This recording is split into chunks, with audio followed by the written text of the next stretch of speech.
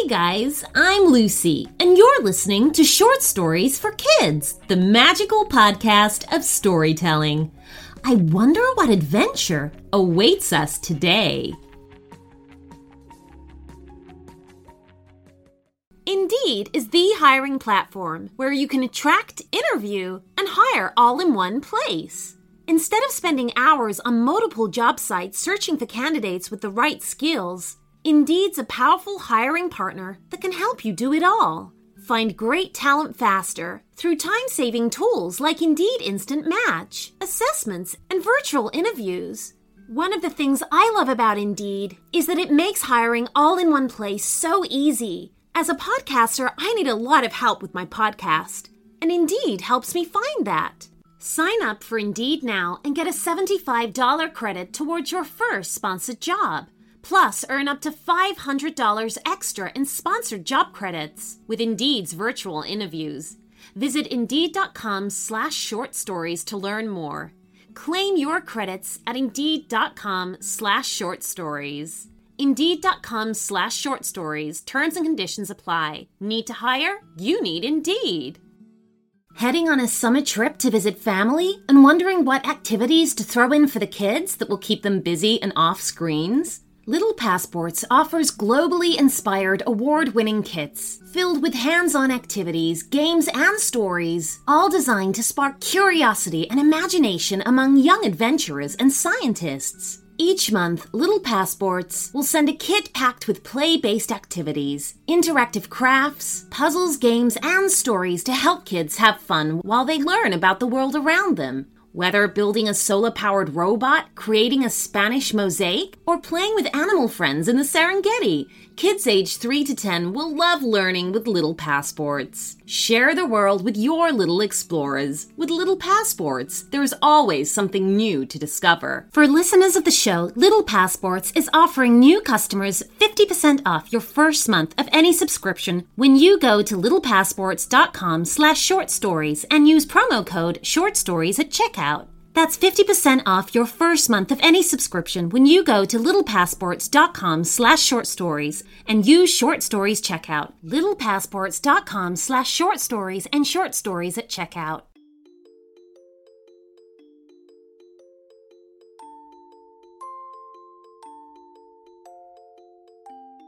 David was tall, the tallest boy in his class. In fact, the tallest kid in the entire school.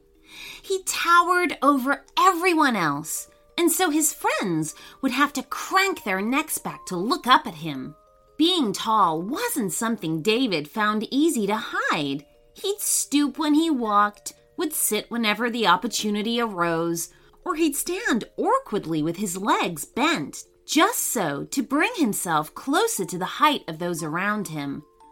Of course, there were worse things to have to worry about than being tall, but for David, it still wasn't much fun. His friends would gently tease him, calling him names such as High Tower and Lanky Legs and Big Dave. David didn't like those names much, but at least his friends weren't intending to be mean. They weren't being nasty, even if David did wince every time they did it. Worse than that, though, were the other kids, the ones he didn't know so well, who called him names to be deliberately mean. They called him things like Giraffe Boy and the Giant, but when they said it, it was said with a sneer. Unlike David's friends, they called David names to hurt him. Usually, David tried to avoid this group of bullies, and he did a pretty good job, but today was different. On the way to school, he was crossing the road, and he saw them on the street corner up ahead. They looked like they were waiting for him. David froze. He didn't think he could face another barrage of verbal abuse from this mean group. "Hey, Giant!" shouted Jamie Wisman. "What are you just standing there for?" "Yeah, don't just stand there too long, Giraffe Boy," screeched Amy Powler. "The birds will start landing on your head." "Maybe his brain's frozen," laughed Tag Woodwood. "Because it's so high up in the sky," laughed Zena Milgrew. "Brr, it's so cold up there." All four of them thought this was hilarious and fell about laughing. David's heart was pounding in his chest. All he could do was just turn and walk away as fast as he dared. He didn't know where he was going. But then it wasn't towards school. He just needed to get away from those four as far as possible. As he turned into a neighboring street, he realized the four bullies were following him. His long stride was keeping him some distance ahead, so he disappeared from their view around the corner. He took a moment to have a quick look around.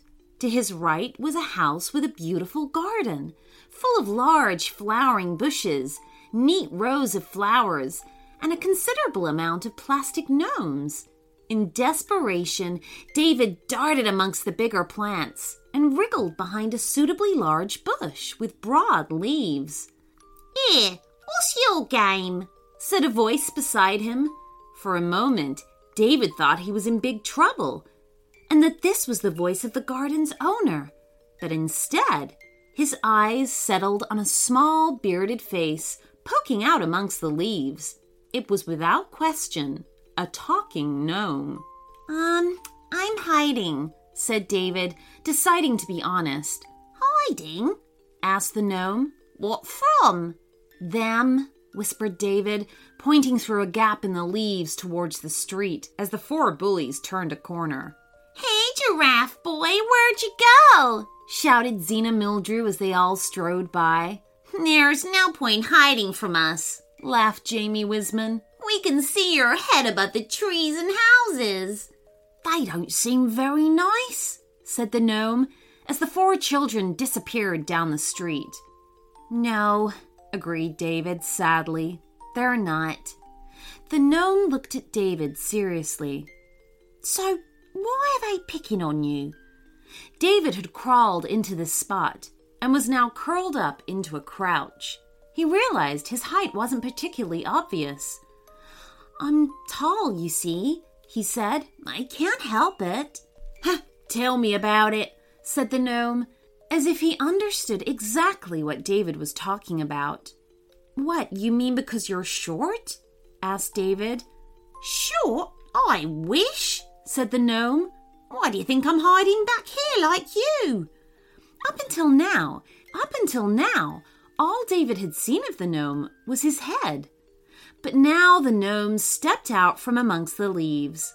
To David's surprise, this gnome was the tallest, skinniest gnome he'd ever seen. It was easily twice the height of all the other gnomes in the garden. "You're tall too," said David. The gnome just gave an embarrassed shrug of his shoulders. There was no hiding it. "What a pair of beanpoles we are," David sighed. "But why are you hiding? Are the other gnomes mean to you?" "Oh, no," said the gnome. "They're a lovely bunch, really." "Then why hide?" David said, curious about the reason. "I just look odd, don't I?" said the gnome. "Compared to everyone else, I just don't fit in." "But you said the other gnomes are lovely," pointed out David. "If they don't mind, why should you mind?" "I dunno," said the gnome, sitting down beside David. "I just don't enjoy standing out. I look at them all the same, and then I look at me." "So it's just you that has that problem, right?" asked David. "Look, my friend Ezra has glasses. He's the only one of us that does. And my friend Ben is allergic to peanuts.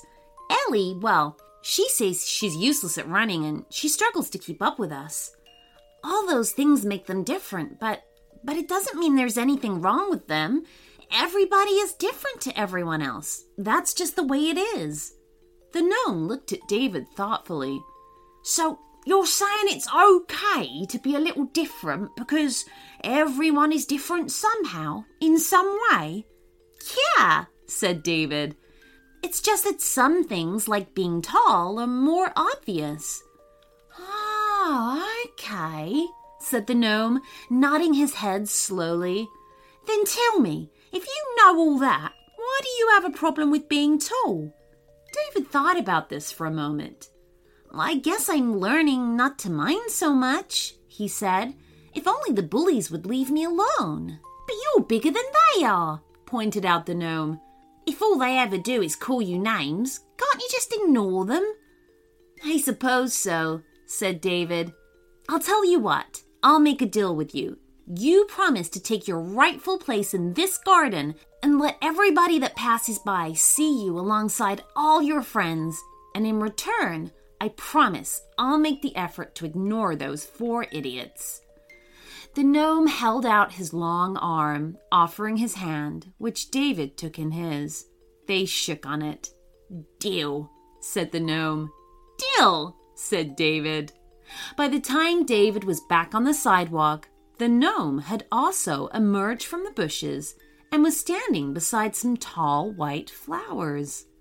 A smaller gnome would have been swamped by the spreading blooms, but because this gnome was taller, he looked just right in that spot.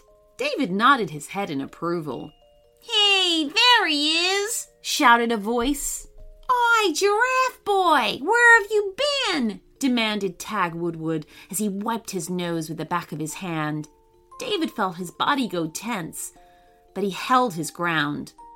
Talking to a friend, he said. Strange how we couldn't find you, spat out Amy Powler. Well, I guess it's hard for all of you to see that far. What with you all being so short, that is, said David, keeping his voice as polite and pleasant as he could manage.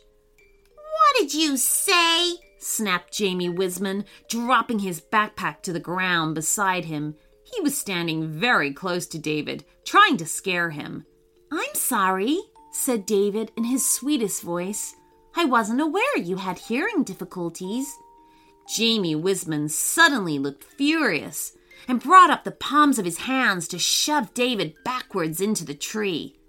But David, surprised at how calm he felt, had seen exactly what Jamie was up to and had braced himself with 1 foot behind him. When Jamie pushed, all David did was rock backwards slightly. Jamie simply wasn't big enough to move him. That wasn't very nice, said David, and took a step forward, forcing Jamie to take a step back. Yes, I am tall. Well done for noticing.